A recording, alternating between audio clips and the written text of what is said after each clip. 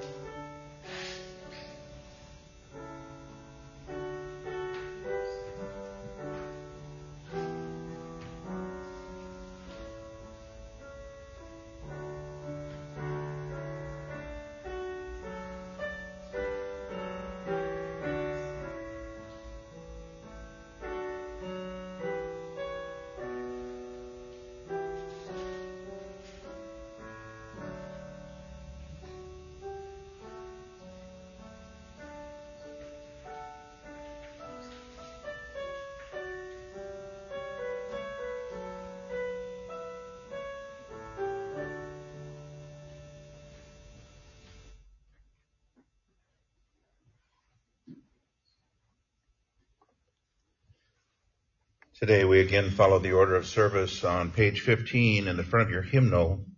Our opening hymn this morning is hymn 323, With Broken Heart and Contrite Sigh, hymn 323.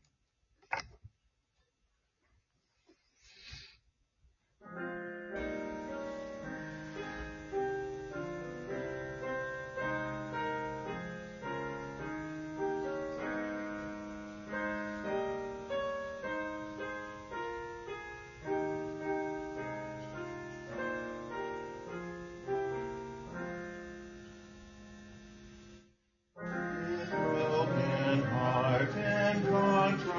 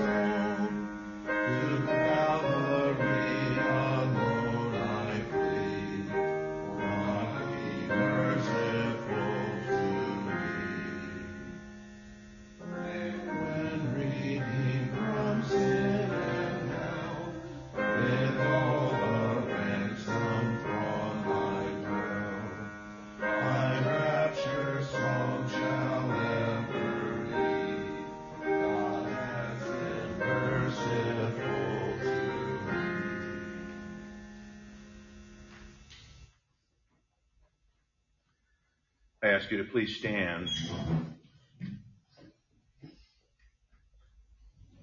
In the name of the Father, and of the Son, and of the Holy Spirit.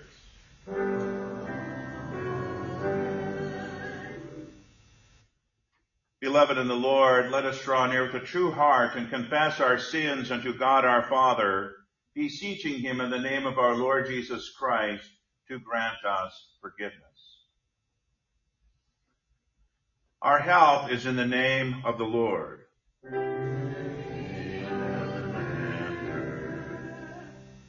I said, I will confess my transgressions unto the Lord.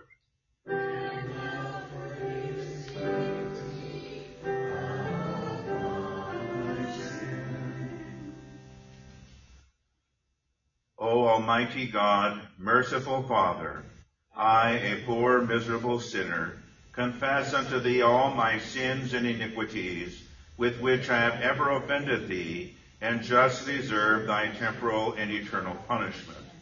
But I am heartily sorry for them, and sincerely repent of them. And I pray thee of thy boundless mercy, and for the sake of the holy, innocent, bitter sufferings and death of thy beloved Son, Jesus Christ, to be gracious and merciful to me, a poor, sinful being.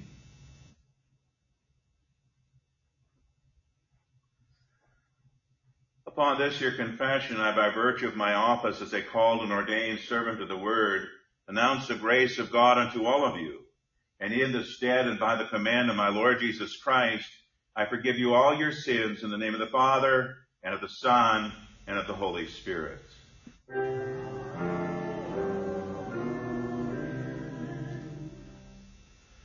Our psalm for today is Psalm 111. And if you would look to the inside cover of your bulletin, we will read it responsively with the congregation, reading those verses in bold type. Praise ye the Lord. I will praise the Lord with my whole heart in the assembly of the upright and in the congregation. The works of the Lord are great, sought out by all of them that have pleasure. His work is honorable and glorious, and his righteousness endureth forever.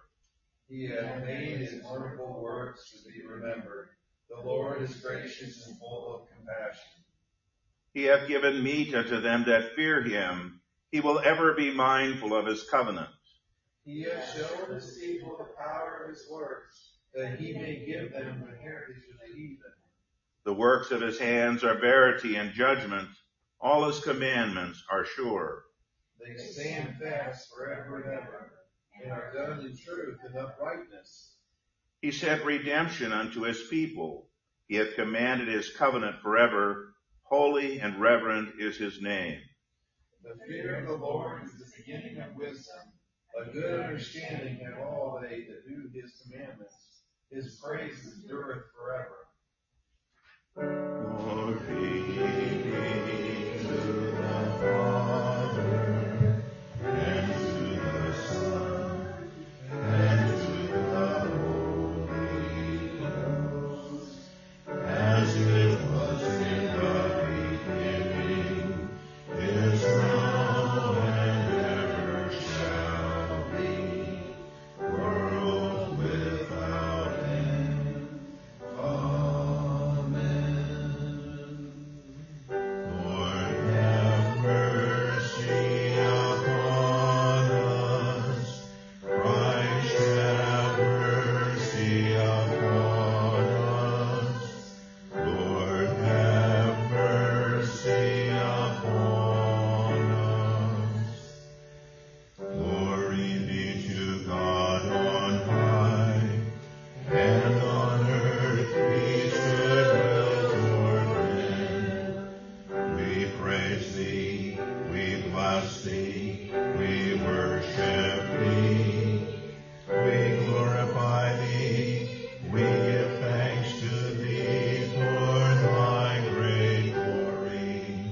O Lord God, heavenly King, God the Father Almighty, O Lord, the only begotten Son, Jesus Christ,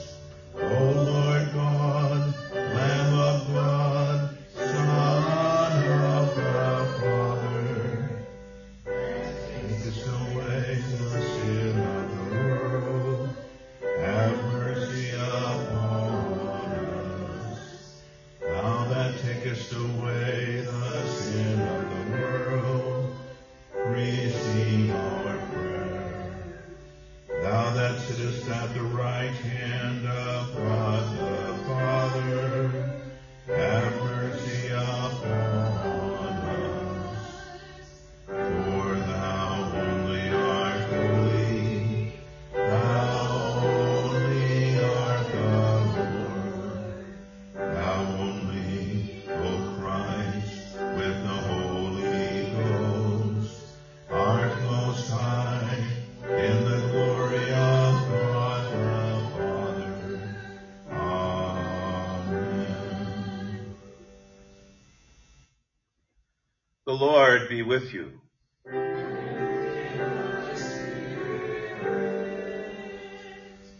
Let us pray.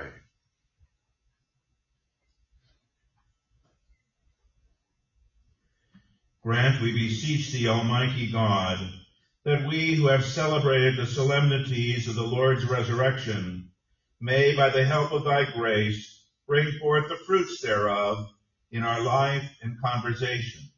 Through the same Jesus Christ, thy Son, our Lord, who liveth and reigneth with thee in the Holy Ghost, ever one God, world without end.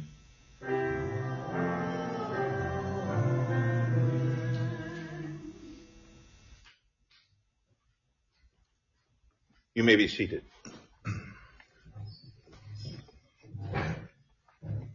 For our catechism lesson today, we continue looking at the conclusion of the Lord's Prayer. And we ask the question, or the question is asked, why may we be certain that our petitions in the Lord's Prayer are acceptable to him and heard? And the answer, because he himself has commanded us so to pray and has promised to hear us. So, for example, we many times pray, Lord, if it be your will, grant this or that. In these petitions in the Lord's Prayer, we already know it is the Lord's will. So we don't need to qualify it, if it be your will. We know that this is the Lord's will. We know he will hear and answer our prayer. Why is it that many complain of their prayers not being heard? And it's because they ask foolish or hurtful things, or prescribe to God the time and the manner in which he should help, or because under the weight of tribulation they do not at once observe the helping hand of God. We have an example of a somewhat foolish prayer in Matthew chapter 20, beginning at verse 20. It says, Then came to him the mother of Zebedee's children with her sons, worshiping him and desiring a certain thing of him. And he said unto her, What wilt thou? She said unto him, Grant that these my two sons may sit, the one on thy right hand and the other on the left in thy kingdom. But Jesus answered and said, Ye know not what ye ask. Are ye able to drink of the cup that I shall drink of, and to be baptized with the baptism that I am baptized with? They said unto him, We are able. And he said unto them, Ye shall drink indeed of my cup, and be baptized with the baptism that I am baptized with, but to sit on my right hand and on my left is not mine to give, but it shall be given to them for whom it is prepared by my Father. Does then God really hear every proper prayer? And the answer, of course, is yes, but in his own manner and at his appointed time. For example, St. Paul in 2 Corinthians chapter 12 had prayed that the Lord would remove a certain thorn in the flesh from him, and God's answer to him was, My grace is sufficient for thee, for my strength is made perfect in weakness. And so the Lord did not remove the thorn in the flesh, but he used it to his glory. Jesus said when he was asked to turn water into wine at the wedding in Cana, Mine hour is not yet come. And so there are some times that God has us wait for the right time for him to answer our prayer and grant our request. Isaiah 54 verses 7 through 8 says, For a small moment have I forsaken thee, but with great mercies will I gather thee. In a little wrath I hid my face from thee for a moment. But with everlasting kindness will I have mercy on thee, saith the Lord thy Redeemer. And so there are times that God indeed does make us wait. And there are times that he answers prayers in ways that, we did not ask. I always think of Abraham's prayer for Lot. When God said he was going to destroy Sodom and Gomorrah, and Abraham knew Lot was living in Sodom. And Abraham talks, will you destroy it for the sake of 50, if there are 50 righteous? And God says, no, I won't destroy it. And he goes all the way down to 10. Well, there weren't even 10 righteous in the city of Sodom. And God did rain down fire and brimstone, but what did he do? He still answered Abraham's prayer, but he did so by having the angels go there and take Lot and his daughters and his wife outside the city. Of course, his wife turned back, and so was turned into a pillar of salt. But God still answered Abraham's prayer, but in a way different than Abraham expected. And so also with us. God answers our prayers, but not always in the way that we expect. And a wise prayer, especially when we're praying about earthly things, is to pray that if it be God's will, because he knows what is good and best for us, and we often do not. Our epistle lesson for today is recorded in 1 John chapter 5, beginning at the 4th verse. For whosoever is born of God overcometh the world. And this is the victory that overcometh the world, even our faith.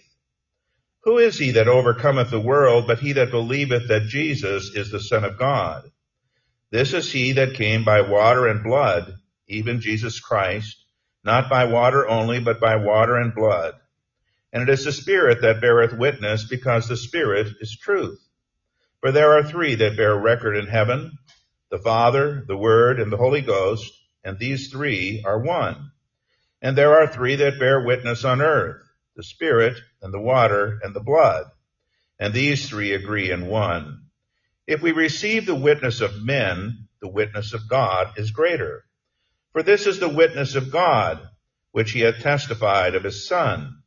He that believeth in the Son of God hath the witness in himself. He that believeth not God hath made him a liar, because he believeth not the record that God gave of his Son. And this is the record, that God hath given to us eternal life, and this life is in his Son. He that hath the Son hath life, and he that hath not the Son hath not life.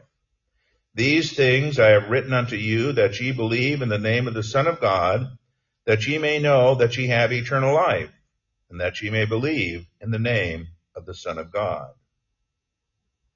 I ask you to please rise for the reading of the Holy Gospel.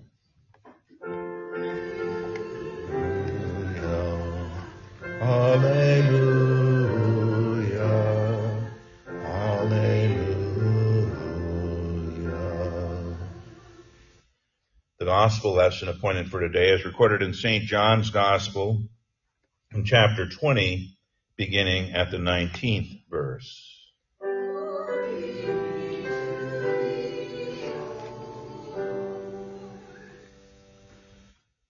Then the same day at evening, being the first day of the week, when the doors were shut where the disciples were assembled for fear of the Jews, came Jesus and stood in their midst and said unto them, Peace be unto you. And when he had so said, he showed unto them his hands and his side. Then were the disciples glad when they saw the Lord. Then said Jesus to them again, Peace be unto you. As my Father hath sent me, even so send I you. And when he had said this, he breathed on them and said unto them, Receive ye the Holy Ghost. Whosoever sins ye remit, they are remitted unto them. And whosoever sins ye retain, they are retained. But Thomas, one of the 12, called Didymus, was not with them when Jesus came. The other disciples therefore said unto him, We have seen the Lord. But he said unto them, Unless I shall see in his hands the print of the nails, and put my finger into the print of the nails, and thrust my hand into his side, I will not believe. And after 8 days the disciples were again within, and Thomas was with them. Then came Jesus, the doors being shut, and stood in their midst, and said, Peace be unto you. Then said he to Thomas, Reach hither thy finger, and behold my hands, and reach hither thy hand, and thrust it into my side, and be not faithless, but believing. And Thomas answered and said unto him, My Lord and my God. Jesus said unto him, Thomas, because thou hast seen me, thou hast believed. Blessed are they that have not seen, and yet have believed. And many other signs truly did Jesus in the presence of his disciples, which are not written in this book. But these are written, that ye might believe that Jesus is the Christ, the Son of God, and that believing ye might have life through his name. Here ends our reading of the Holy Gospel.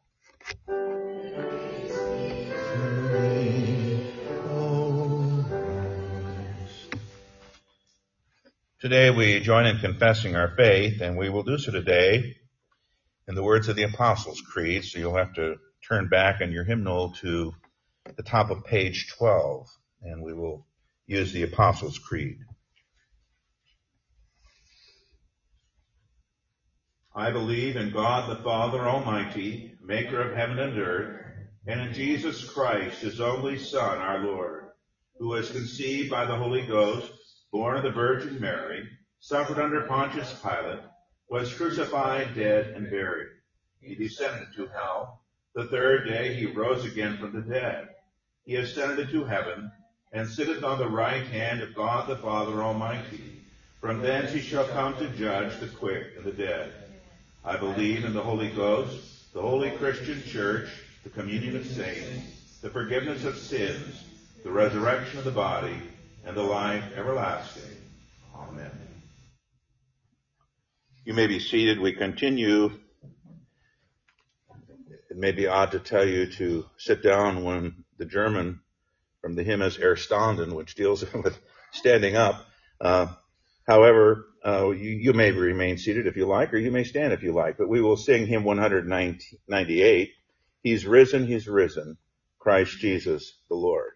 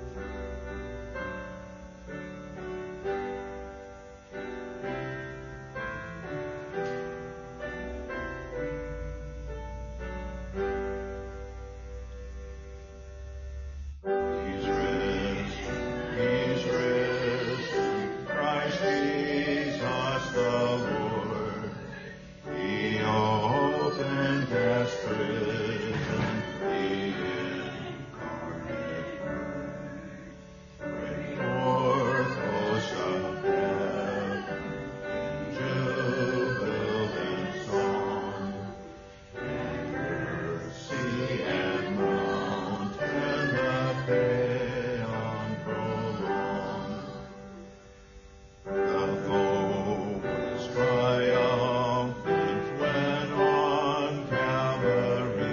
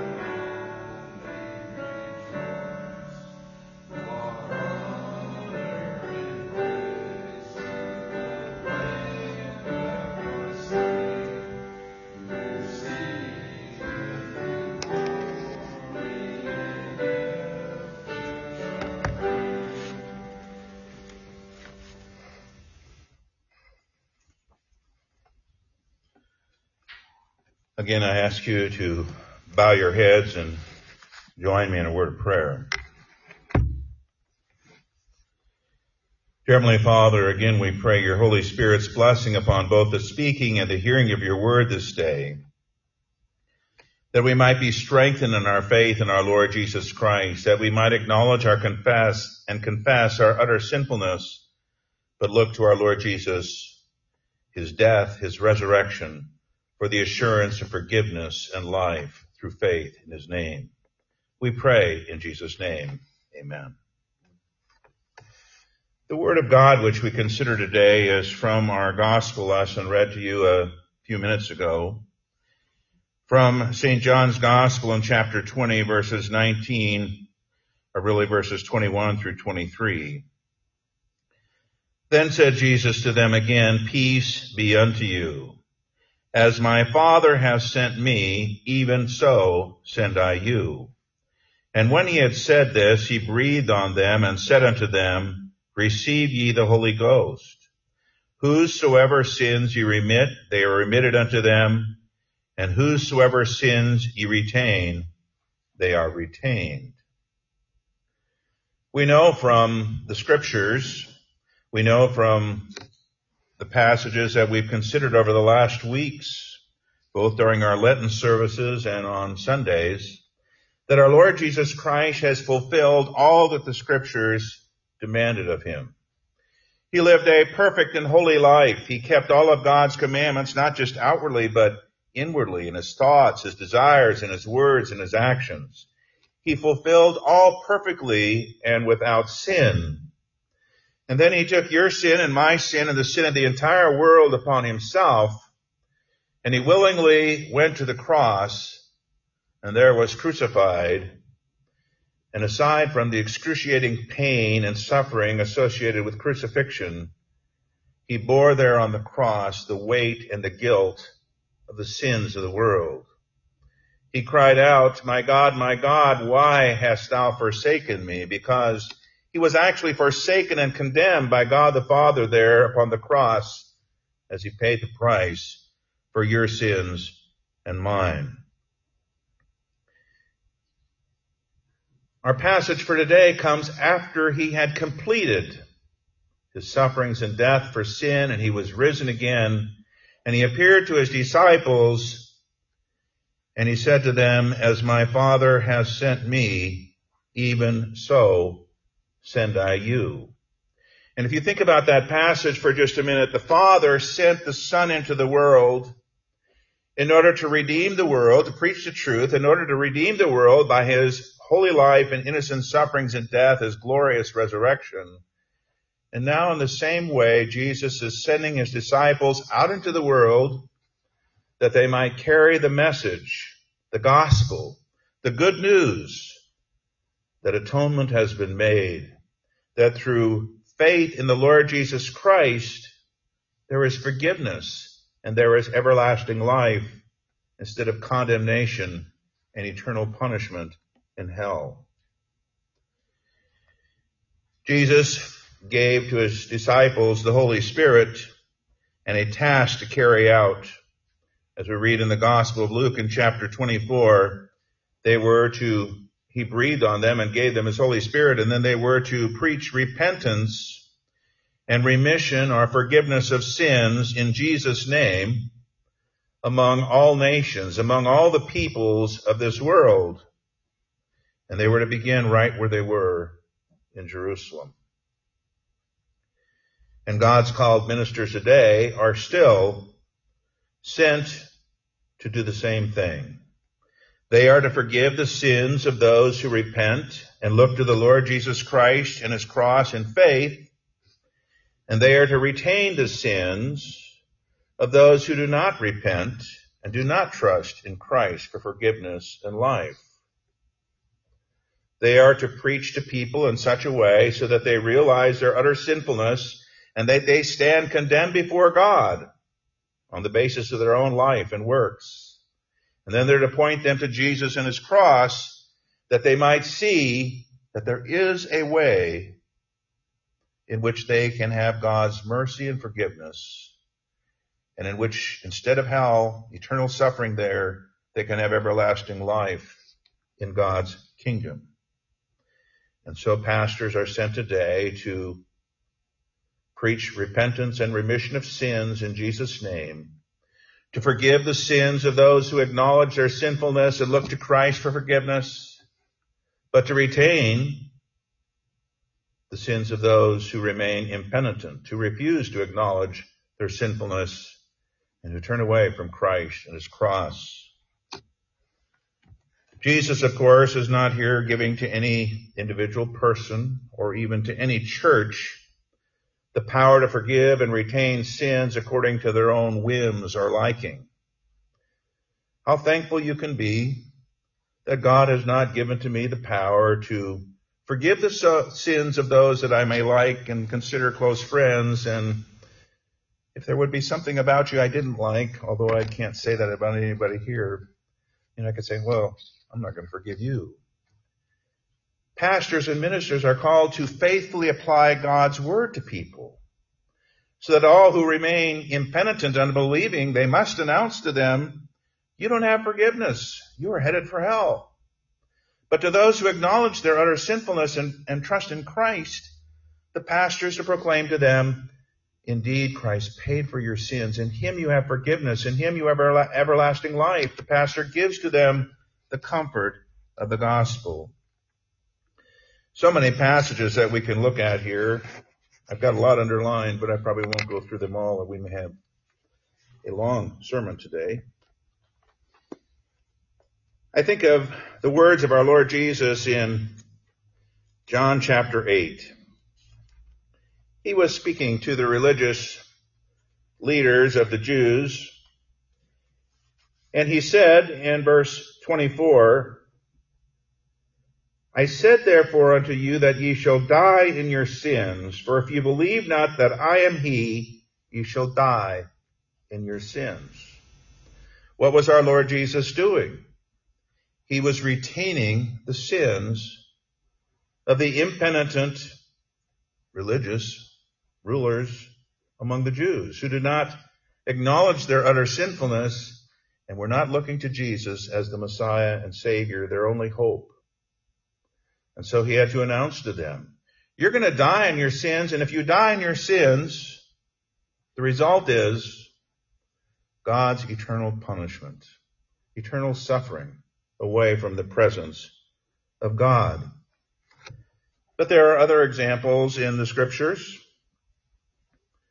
Just a little bit earlier in that same chapter, we read about the Pharisees bringing to Jesus a woman taken in adultery.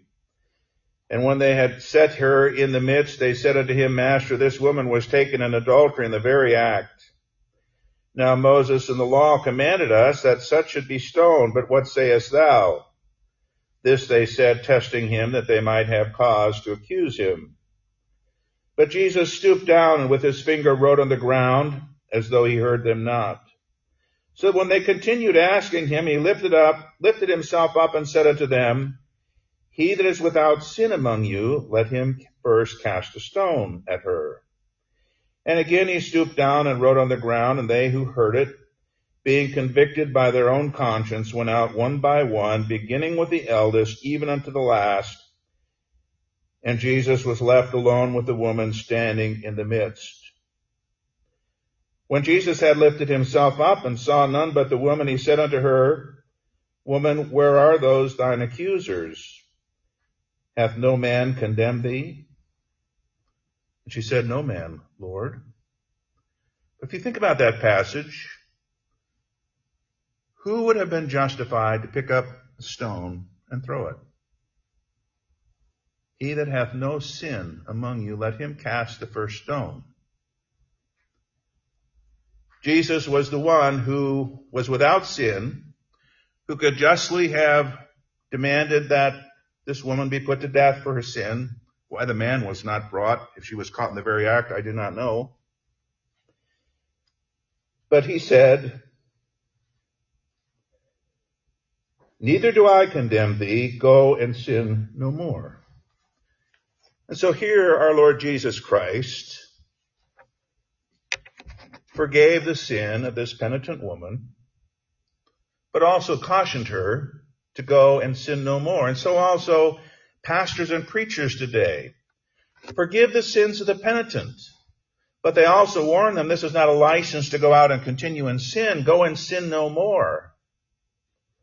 And so we see here Jesus doing exactly what he commissioned his disciples to do, exactly what pastors do for churches today, and it's really exactly what each of us do as individual Christians in our dealings with other people. If they confess their sins, they acknowledge their sinfulness and look to Christ, we give them the assurance of Scriptures that they have forgiveness. If they think that they're good and righteous on the basis of their own works, or they reject Christ, we have to tell them, you're going to die in your sins.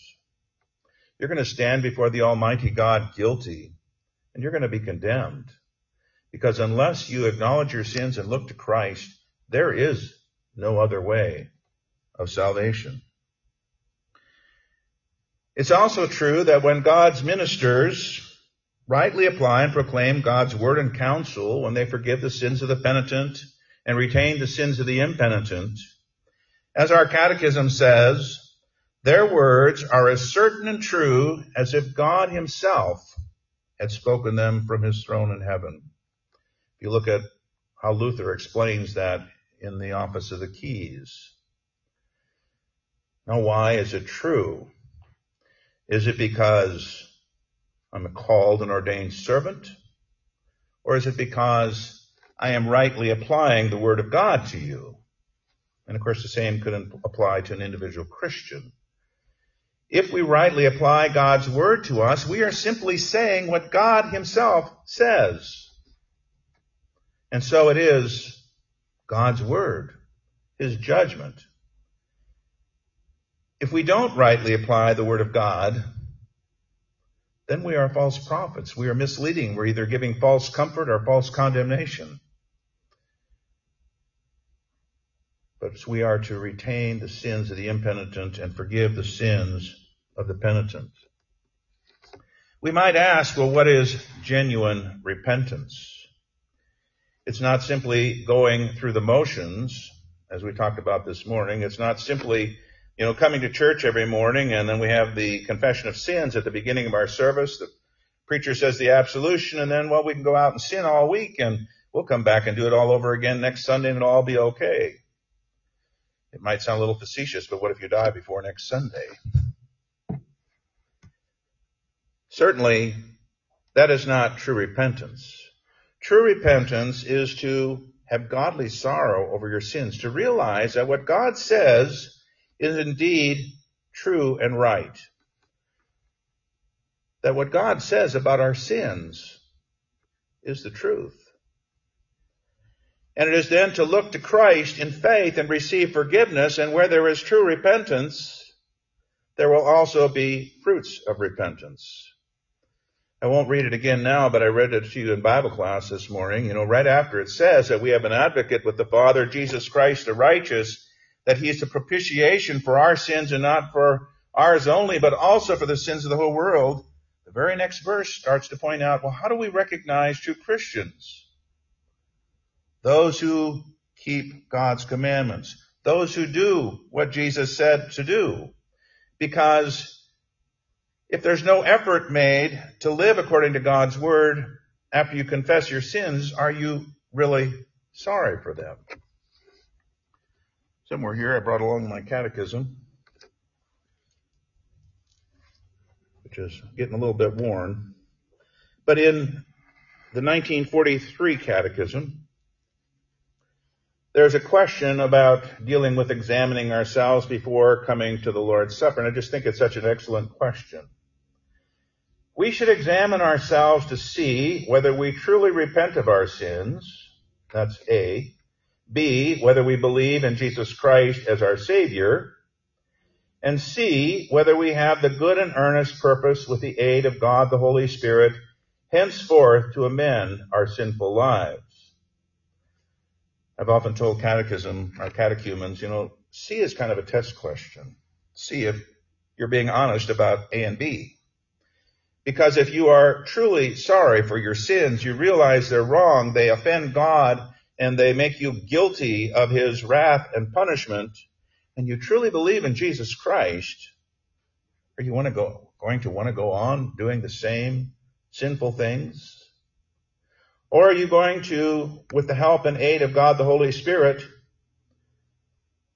seek to amend your lives? Not that you're going to be perfect, not that you're going to always overcome every temptation. But if there's no effort, if there's no evidence, then it's just an outward motion.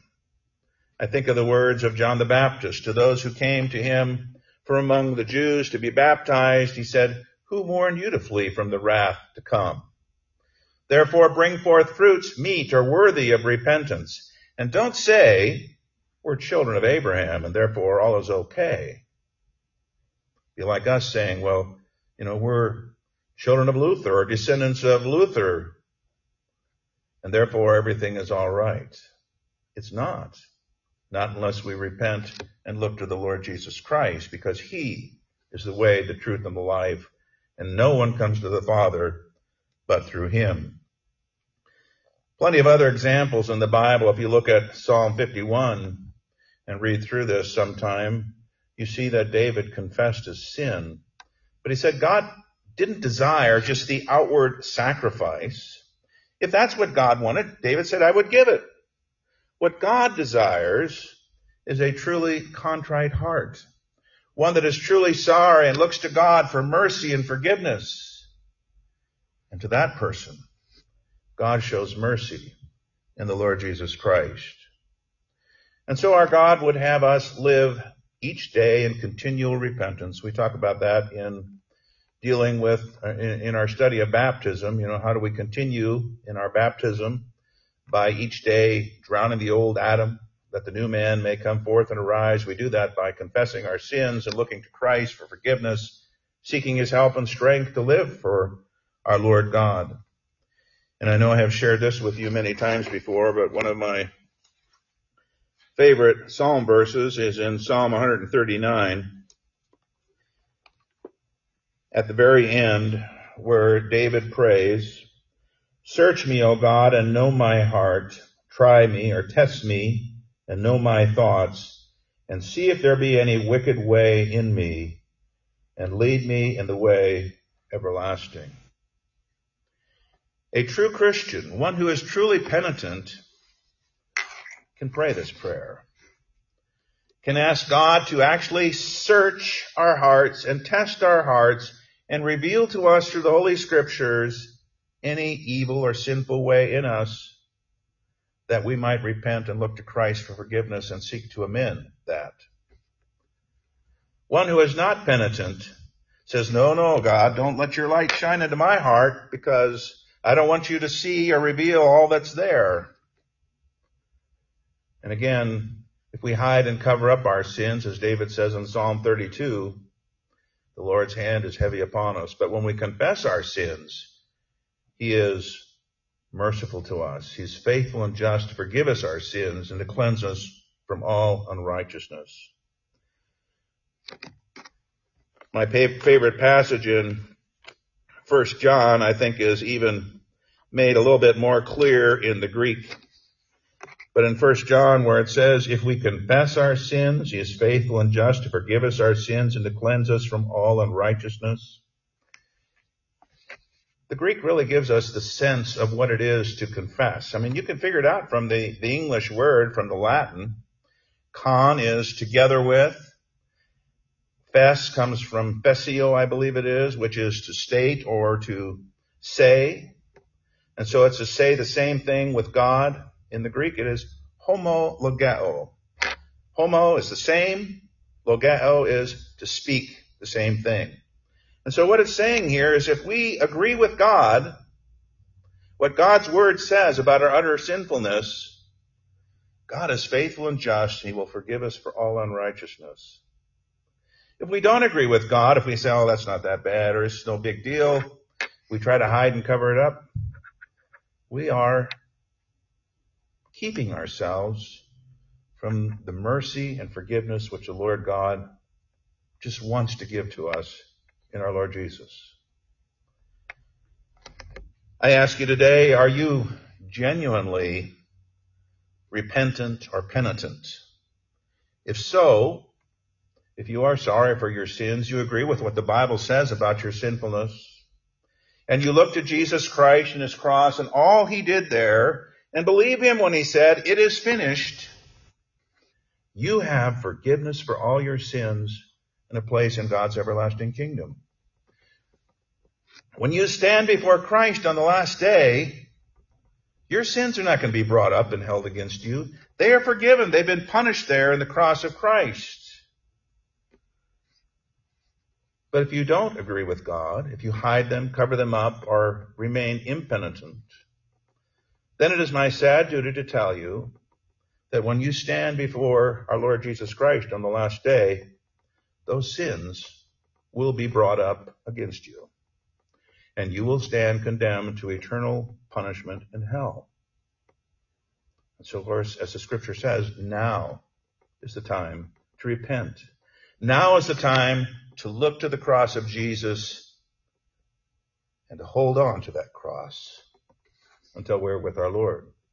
God grant that all of us be penitent and look to our Lord Jesus Christ for mercy and forgiveness, because that is the only place we can obtain God's mercy and grace. Amen. I ask you to please stand.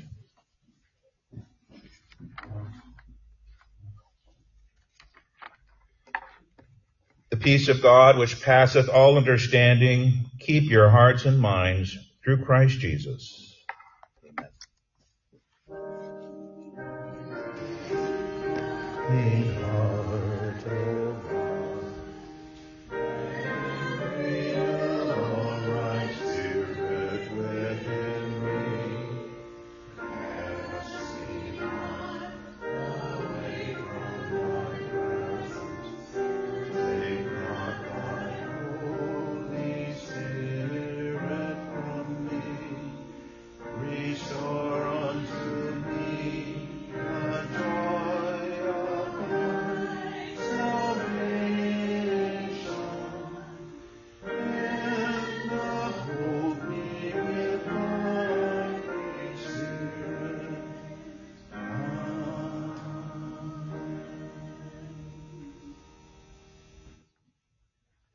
You may be seated.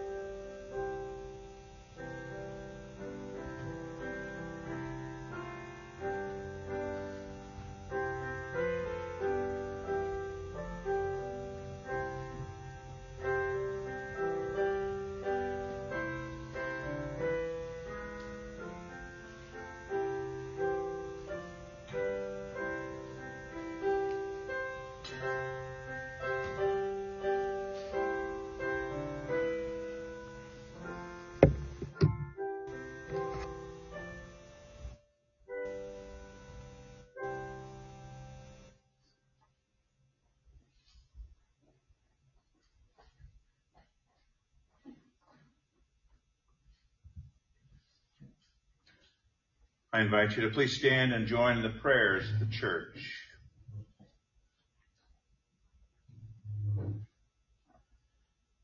Let us pray for the whole church of God in Christ Jesus and for all people according to their needs.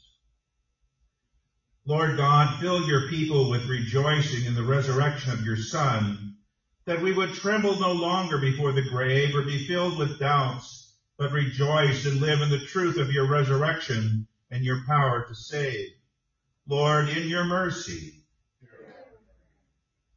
be with Bishop Heiser and all our pastors. Keep them faithful in delivering to your people the true gospel of your Son's death, burial, and resurrection. Lord, in your mercy, let us hold fast to the word preached to us, that receiving it with joy and holding fast to its truths, we may be saved. Hinder all who would sow doubt in our hearts, or grant us the courage to confess the truth of your word in our life and conversation. Lord, in your mercy. Bless our president, our governor, and all who make and administer our laws. Frustrate the forces of evil, and do not let our leaders cooperate with them or further their goals. Guard our armed forces and police as they stand watch for us at home and abroad. Let them serve with honor and integrity. Lord, in your mercy. Hear our prayer. Have mercy on the sick and those in any need. We remember especially today Dick Rush and Dick Stulin, as well as Janet Rush. Let the dawning light of the new creation in Christ sustain them in faith in accord with your will. Grant them renewed health, a foretaste of their eternal healing in him. Lord, in your mercy. Hear our prayer. Give us joy in your Son's covenant of grace as he shares it with us from this altar. In the eating of his holy body and the drinking of his precious blood, grant to us through faith forgiveness for all our sins and the certain hope of everlasting life for the sake of his death in our stead and his glorious resurrection. Lord, in your mercy. Comfort those who mourn with the truth of Christ's empty tomb, that in the midst of their grief they may abide in the hope of his resurrection. Uphold them in faith as they await the day when you will wipe away every tear from our faces. Lord, in your mercy. Hear our prayer.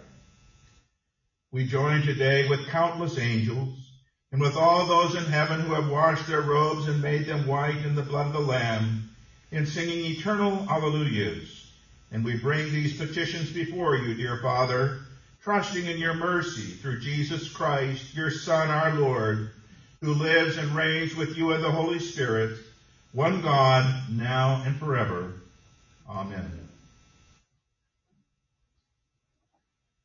You may be seated. We continue our worship by singing our communion hymn, hymn number 314, Lord Jesus Christ, we humbly pray.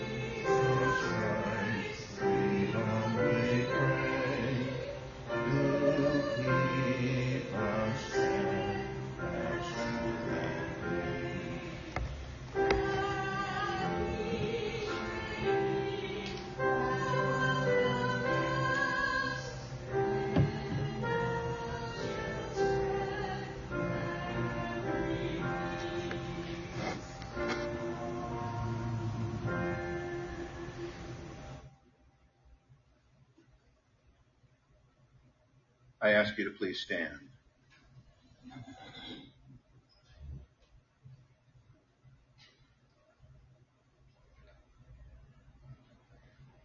The Lord be with you.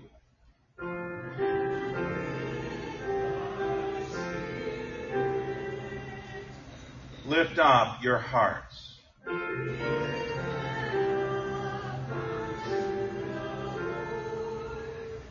Let us give thanks unto the Lord our God.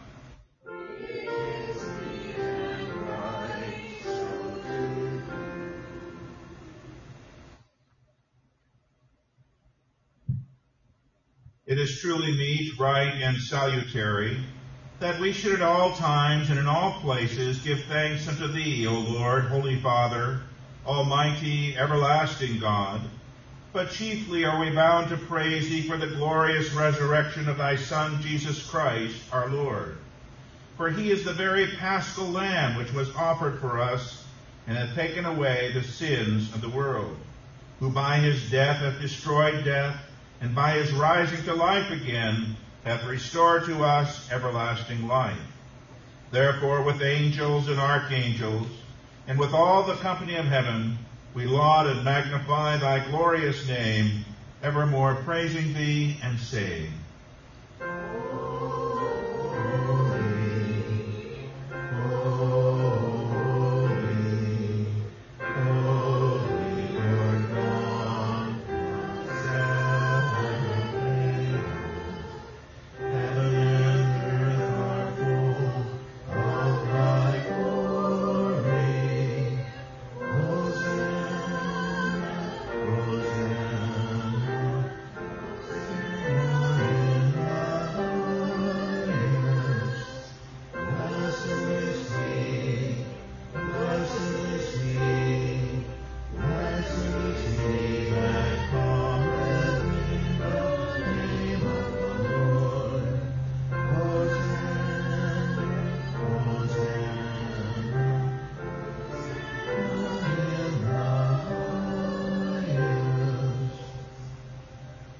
Our Father, who art in heaven, hallowed be thy name.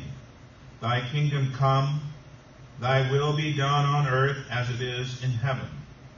Give us this day our daily bread, and forgive us our trespasses as we forgive those who trespass against us. And lead us not into temptation, but deliver us from evil.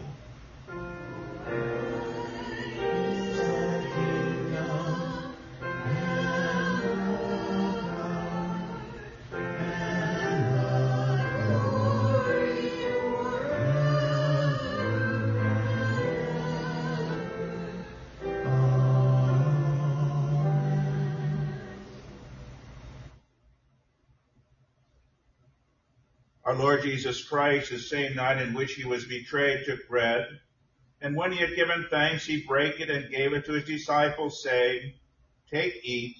This is my body, which is given for you. This do in remembrance of me.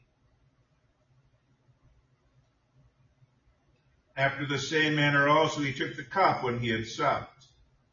And when he had given thanks, he gave it to them, saying, Drink ye all of it. This cup is the New Testament in my blood, which is shed for you for the remission of sins.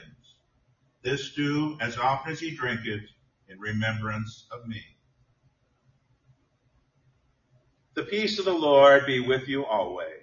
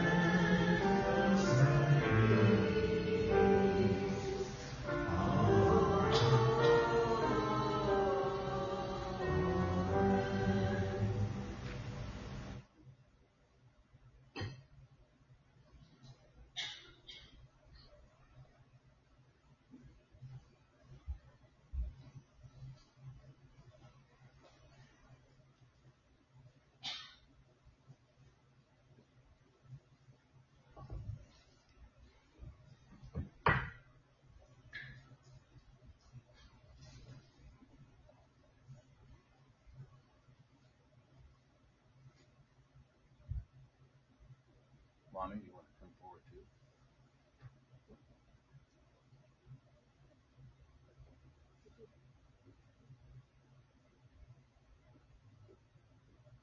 We don't very often get everybody up here.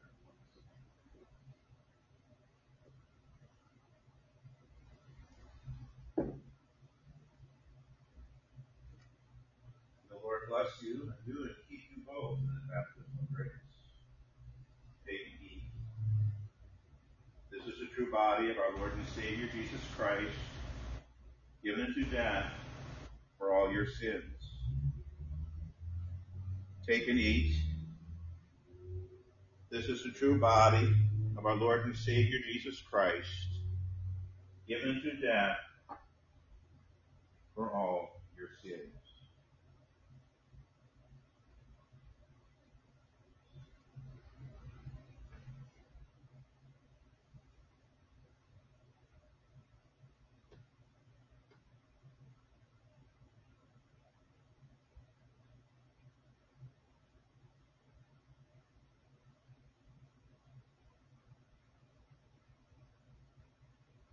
Take and drink.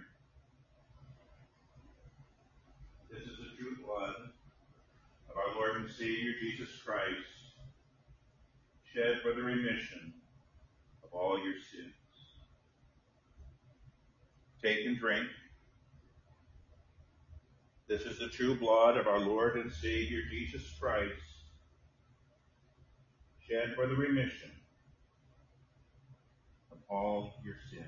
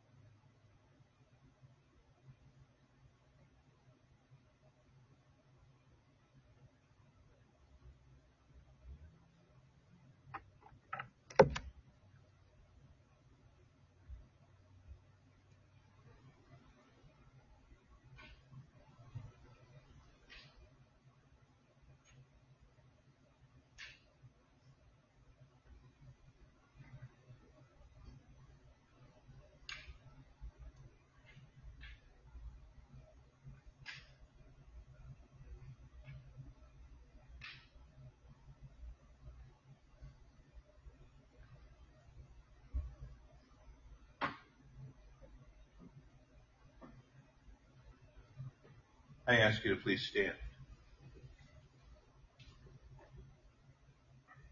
Now may this holy body and precious blood of our Lord and Savior Jesus Christ strengthen and preserve you in the true faith unto life everlasting. Depart in peace, be of good cheer.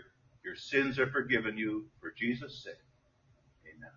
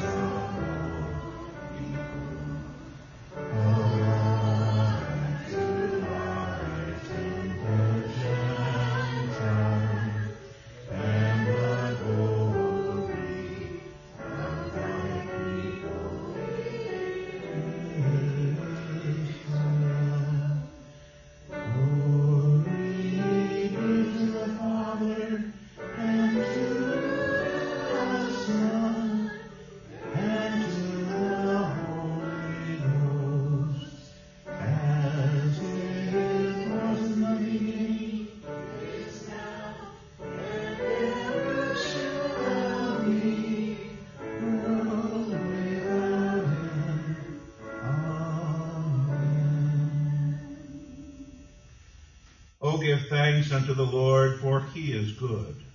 His mercy endureth forever. We give thanks to thee, Almighty God, that thou hast refreshed us through this salutary gift.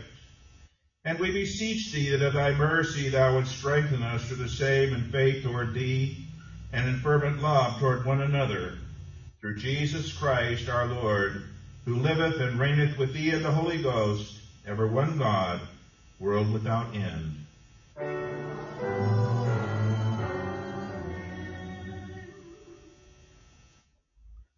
The Lord be with you.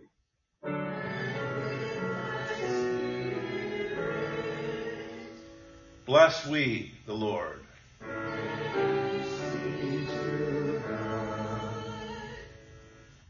Receive now the benediction of the Lord.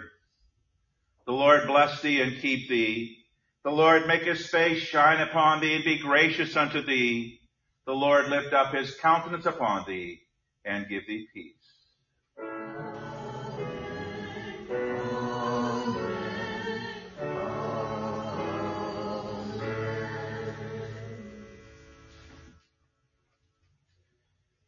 You may be seated. We close it by singing, I Know That My Redeemer Lives, hymn 200.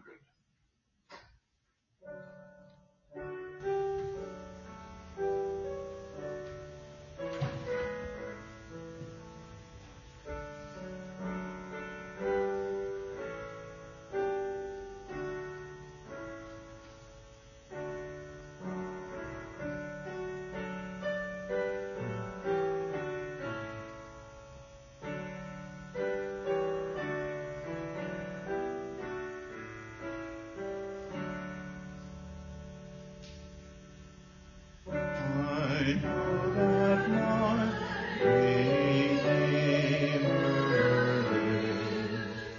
What comfort this sweet sentence gives. He lifts me into one foot. He lifts my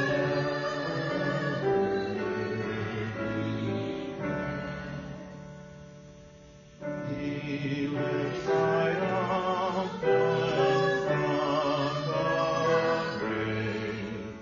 He lives eternally to save. He lives all glorious in the sky.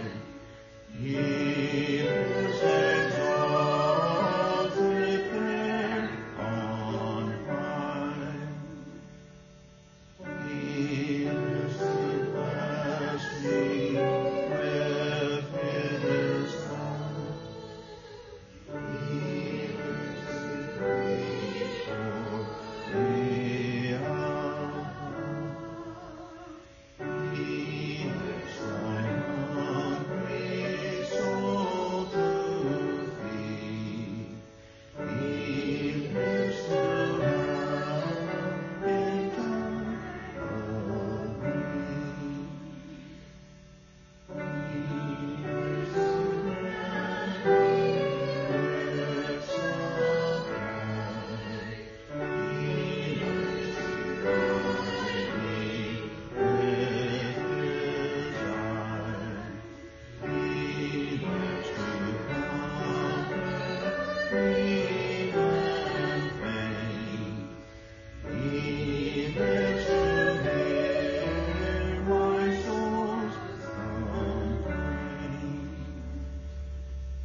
He lives to silence all my fears.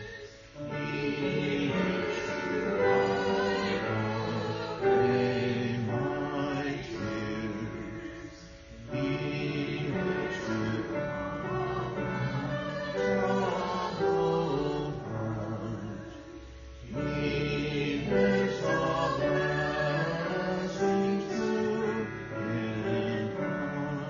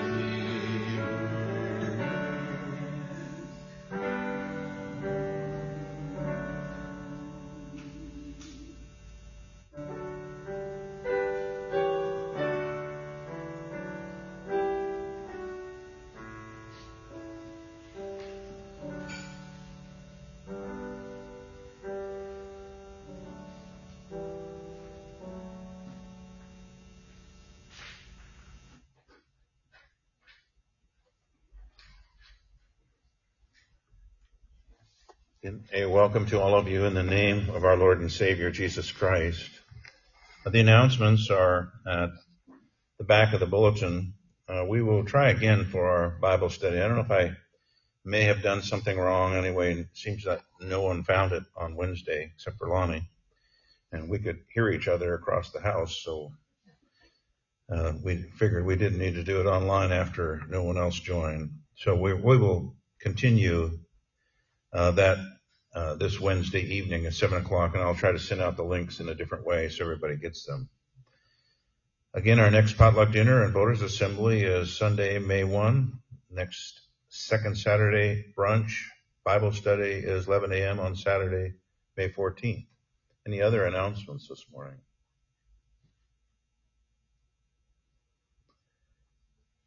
One thing I did learn this morning during the first hymn, well, it was a reminder. I know why everybody in Lutheran churches sits towards the back, because we're all emulating the publican in the temple who would not even approach, but stayed in the back and said, God, be merciful to me, a sinner.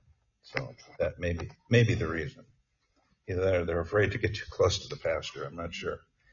Again, God's richest blessings to all of you in your Lord Jesus. Thank you.